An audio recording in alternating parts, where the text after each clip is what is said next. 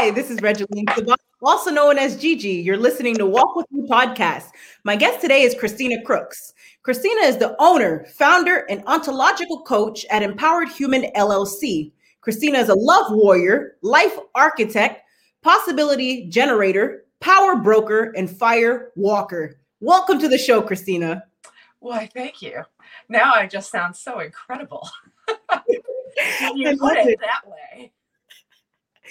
I love it. Now, why don't you start off by telling us about you and where you are from? So I'm actually from California. I'm from Silicon Valley in the Bay Area, just south of San Francisco. And I live now in upstate New York. We moved out here to pay down our debt and be closer to some family. We bought our house here, which was my grandfather's home. And my world happens here online and worldwide. And we, as of last month, the company is worldwide. I've had clients in Australia and India and New Zealand. So that's been exciting. Just I a love it. just as a gist. Very powerful. Now, what inspired you to become an ontological coach? You know, I have always been fascinated by psychology and people, and I studied I studied a lot of psychology and things with organizations and was just kind of a not kind of, I was a professional observer of human behavior. And it's it was one thing after another, but I had been to different retreat centers and different workshops and different things. And I was trying to put pieces together. And it was a friend of a friend on Facebook that made a post about all these things. He's in his, at the time he was in his 50s when I met him. He's 60 now. And he made a post about all these things he had transformed in his life and shifted in his life. And I knew, I was like, this man, I need to know who you are and what kind of coaching you do. Because I knew he was a coach, but I didn't know anything about ontology or ontological coaching. And so I reached out to him. We went on a couple hikes, and I found out later he actually doesn't like hiking at all. That was fascinating. And I, we went on a couple hikes, and then we had a sit down conversation. I said, I need you as my coach. I want you as my coach. How do we make that happen? I didn't care what he charged. I didn't care what it was. I was going to figure it out. And we designed a program that could work for me with where I was for 18 months. And he trained me on doing that. And it changed my life, Gigi. Coaching changed my life because I was working with someone that not only understood some of the traumas I had been through in my life and the things that were blind spots for me, but he was so present with me all the time that I could show up in whatever I was in my life, whatever was happening, and we would just go with that. I didn't have to show up a certain way. There was no posturing. There was no him trying to tell me what to do. There was none of that. It was just an inquiry of, so what do you want? Where do you want to go? Where are you now? And how do we close that gap? And when I was first training with him, I was also running and working with a friend of mine, running all the business development of a small special needs school. And so I was working with those kids, and I was also in improv classes. So I had a very eclectic life at the time. And I was on my 10th year of running all the advertising for a magazine. So, and I tell you that because it gives a fuller picture of what was happening at the time. So I was deeply working on this stuff with him, which was about, we met once a week for an hour, but there was probably 5 hours worth of work that went on. And I would always have a huge list of action items that I could never complete all of them. And that was my first thing to get past, was perfection. And I wanted to get it right, and I wanted to get it perfect. And the very first couple sessions we had, he said, look, action items are not homework. This is not for you to please the teacher. This is not for you to get it right. This is not for you to perfect. This is me always pushing you just a little bit outside your comfort zone. And you're a high performer, and you eat this stuff up. So you're going to have a lot. He goes, I'm just trying to keep up. I laughed, but he was right. And so I went, oh my God, how much do I do this in other parts of my life? And I could philosophize that with him and go over it, because I went, this is showing up everywhere. And he goes, right, because how we show up one way is how we show up every way. And I went, oh my God, like how many things are repeated in different aspects of my life. And so meanwhile, my day job was going to this school, working with these high functioning autistic kids and bipolar and things like that. And we had to find ways.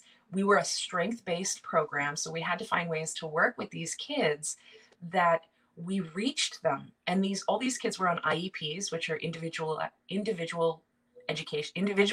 education plans. Like, I'll get the word right.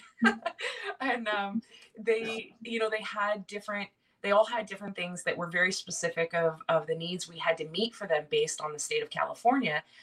But these kids, they were not kids you needed to fit into a box. I mean, I'm of the belief that no kid is.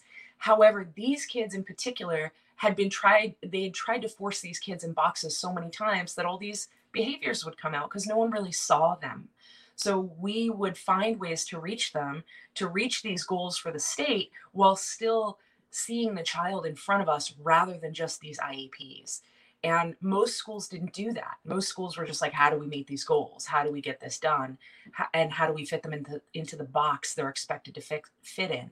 And we didn't. And meanwhile, I was in these improv classes. We had a student come in. He was about 8 years old and he wouldn't speak. He had selective mutism. So he'd be talking to his mom as he came in the gates. But then when we talked to him, he would not say anything.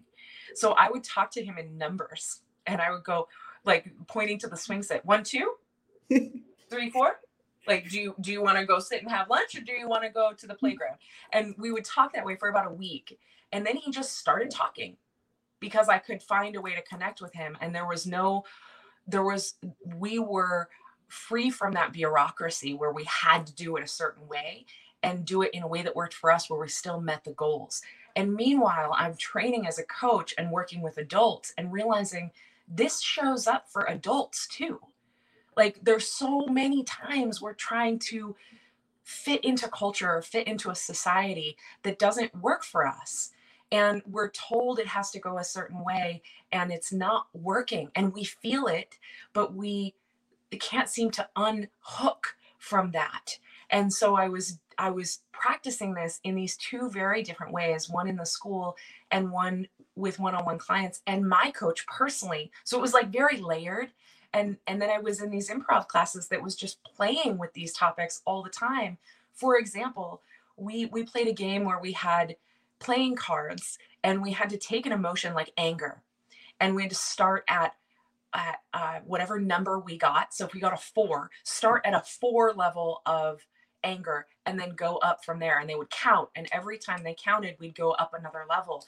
And it was so fascinating. So I had all these different angles that I was approaching personal growth and self-improvement. And it was just life-changing. That is absolutely inspiring. Thank you for sharing that with us, Christina. Now, can you tell us more about your company, Empowered Human LLC? Yeah, Empowered Human, it was originally Aristobio. So Empowered Human has been a vision of mine for 7 years. It's now been an official LLC for 2 years, and I've been coaching for 4. Before it was an LLC, it was Aristobio, and Aristo means excellent and bio means life. But I spent so much time explaining what Aristobio meant that I wanted to just get to the coaching.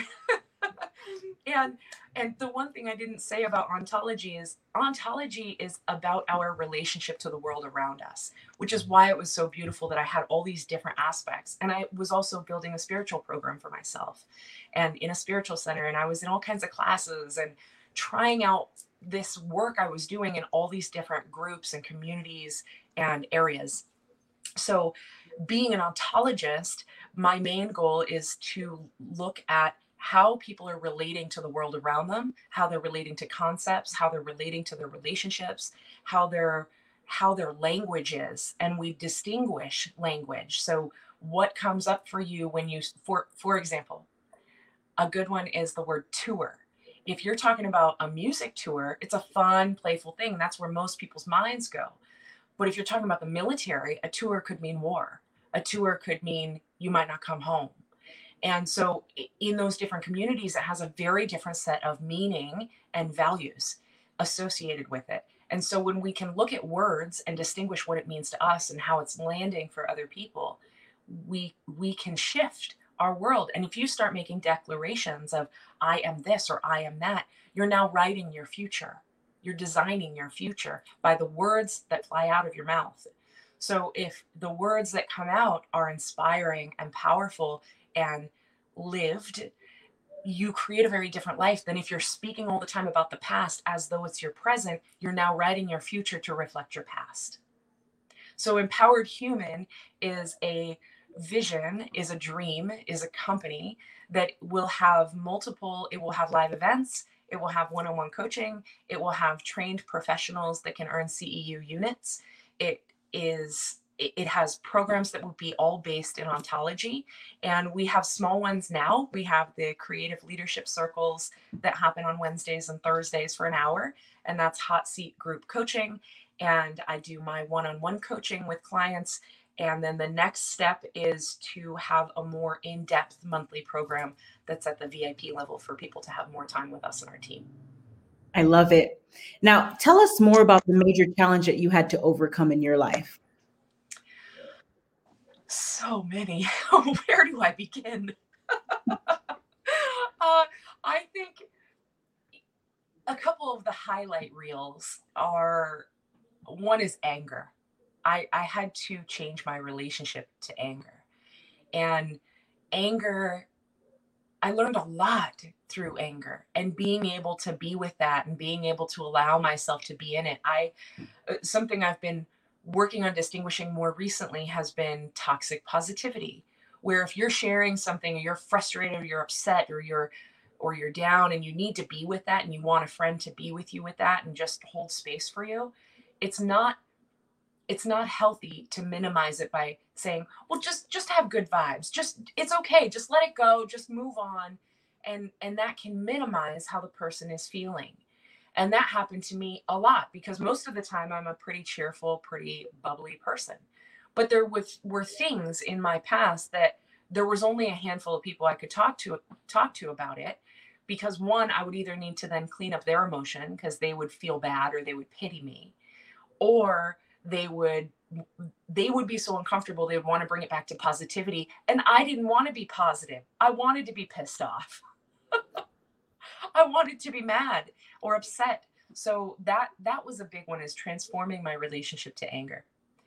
The other one is being able to stand fully in who I am.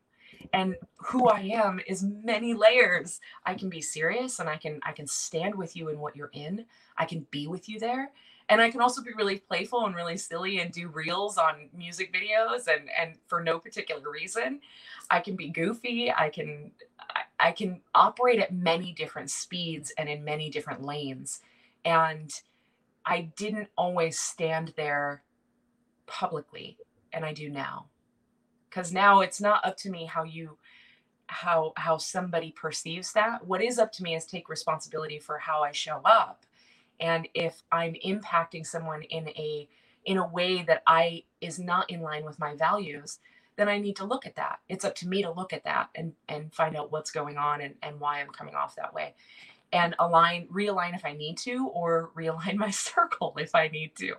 And I'm not for everyone, but so I would say that the two things I've really had to overcome was my relationship with anger, my letting go of my past and letting it not dictate my future. So adjusting my language to be speaking into my future in a way that honors the past and doesn't minimize things that happened or ignore them, but it can speak to it in a way that's powerful, and I'm moving forward. That's what happened then. This is who I am now, and this is where I'm going.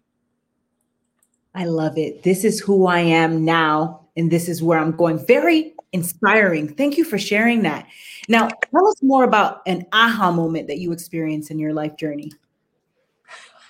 I feel like I have aha moments every day. Let's see. Aha moments. A big aha moment was when I walked on fire 4 years ago. 4 years ago. And it was in downtown Denver for a women's event called Emerging Women Live. And they had this fire walk set up in downtown Denver. And I was one of the volunteers. There was, I think, like 20 or 25 of us. And we each had a large group ranging from 20 to 40 people. It was all women. And I think there were 4 men at the conference, a whole 4 men there to like support the women that they were there with. And there were, I think it was around 250 women that signed up to do the fire walk out of 450 that were there. And I got down to, I'm jumping up and down and pumping the energy, getting everyone excited, like, let's go. We're going to walk on fire. We're going to do this.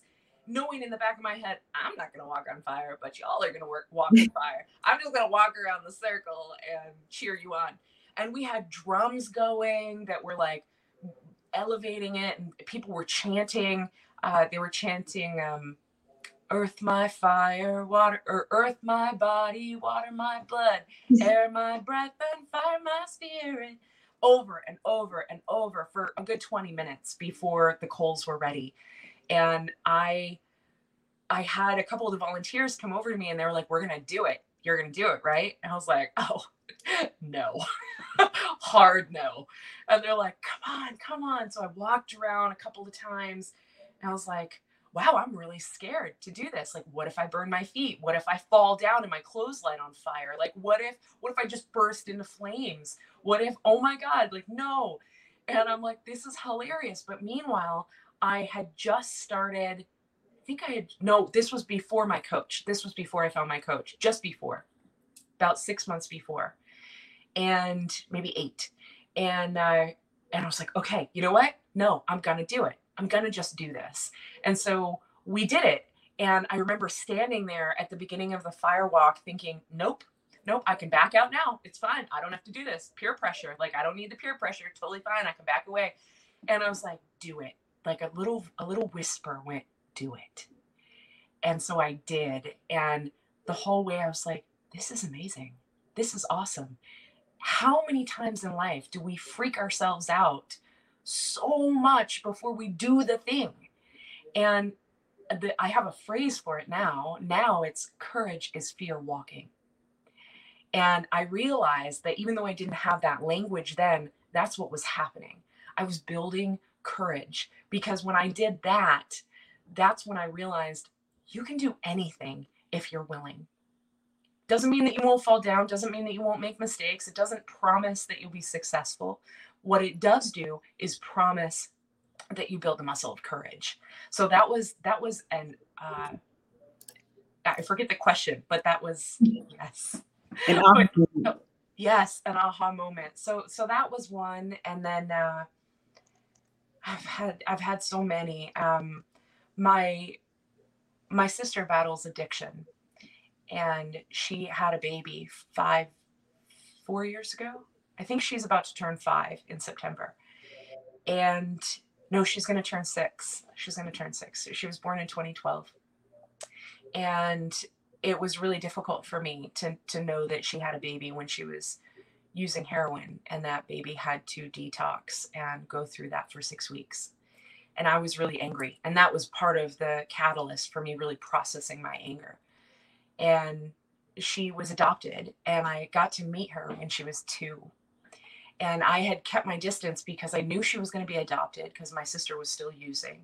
And I wasn't in a position to take her, and I didn't want her that close to my sister. I wanted her to be insulated from that life. And I knew if I was raising her, my sister would always be trying to knock down the door. So I wanted her to be safe. And I didn't want to get attached knowing that she was going to be adopted. And when the adoption was finalized, the woman reached out to me and said she wanted me to be in her life. And I was beside myself with joy that she would offer that. And so I met her. I met their whole family, and I got to meet her. And it was a God moment. It was a God moment where I was just so in love with this little being that felt like my blood, and she was safe. So I can feel the emotion now. And the depth of the connection was immediate. And I was just so grateful that she was safe. And the aha moment was, even though she'd gone through everything she did, she was already an inspiration to me. Here was this baby that had gone all the way through term in that kind of environment and fought to live. And I know from working in the school what healthy attachment looks like. And at one point, she was running off into the woods because they were camping. And I went, oh God, she's so quick. And then she turns around, she's got her back to me, and she turns around and she's like, and then takes off again. And I know that that's healthy attachment. She feels safe enough to know that the people that she loves and care for her will be there, that she felt okay to take off. And I wasn't that kid. I wouldn't stray far because I was so worried. My mother had battled addiction also. I was so afraid that something would happen to her. I wouldn't stray far on purpose. And I remember thinking that since I was 4. So here was this little girl that comes from our line, and she is safe and she's healthy and she has a family that adores her and can handle anything that may come up from how she was brought into this world. And it was an aha moment of things can work themselves out if you believe that they will. And I did. And I believed that she was in good hands. I believed she would be safe. And I trusted in the faith of knowing that she'd be okay. And she is. And she's thriving and she's healthy and she's solid in her attachments. And it was definitely an aha moment in trust and surrender and faith. Amen. Faith truly matters and surrendering truly matters. Thank you for sharing that. Now, Christina, what is your best advice to the audience for walking with purpose and living a life of happiness? Walking with purpose to me is intentionality and being intentional with everything you say, with every step you take. And that doesn't mean perfection. It means intentional. And when you have something that you need to clean up, or something where you maybe made a misstep that's not in line with your values, or you said something a way that maybe you were emotionally compromised in that moment, you're aware enough to clean it up and go, hey, this isn't who I want to be. And I'm sorry. I love you. I hope you'll forgive me. And I follow the Ho'oponopono prayer often, which is, thank you. I love you. Forgive me. I'm sorry. It's actually, I'm sorry. Forgive me. Thank you. I love you. And that's, and I don't say it just like that. I don't say it just, one after another, but it's in my being, in who I am. So if there is something I need to clean up, that's usually the process that I follow. And so walking with purpose, right? That's right. Yeah. So walking with purpose to me is getting really going deeper and deeper and deeper and deeper and deeper and deeper into you, so that you stand your sacred ground in who you are and not who you think you should be or what other people think you should be, so that you're standing in and you're acting from inspiration rather than obligation. Amen. Wow, very powerful. Christina, thank you for being a guest on Walk With Me podcast. Now, where can the audience find you? They can find me in many places, but you can find me mainly, most of the connections you'll find will be on ChristinaCrooks.com. So at the bottom of that website, you'll see all the links for the different social media, except Clubhouse, which I don't know if it has a link yet, but yep, ChristinaCrooks.com. You can find me on Facebook just under my name. You can find me on Instagram under Empowered Human Global. You can find me on Clubhouse under Christina Crooks or Empowered Human. And Empowered Human, our goal is to be the Disney of personal growth. So it's a go-to for people to live a life they've designed, to live a life with purpose, to live a life that's intentional, that is something they've created. So they're the architect of everything around you. I love it. Ladies and gentlemen, make sure to check out Christina on all of her social media sites and also at ChristinaCrooks.com. And Christina, again, thank you for being a guest on Walk With Me podcast. Thank you, Gigi. Thanks for having me.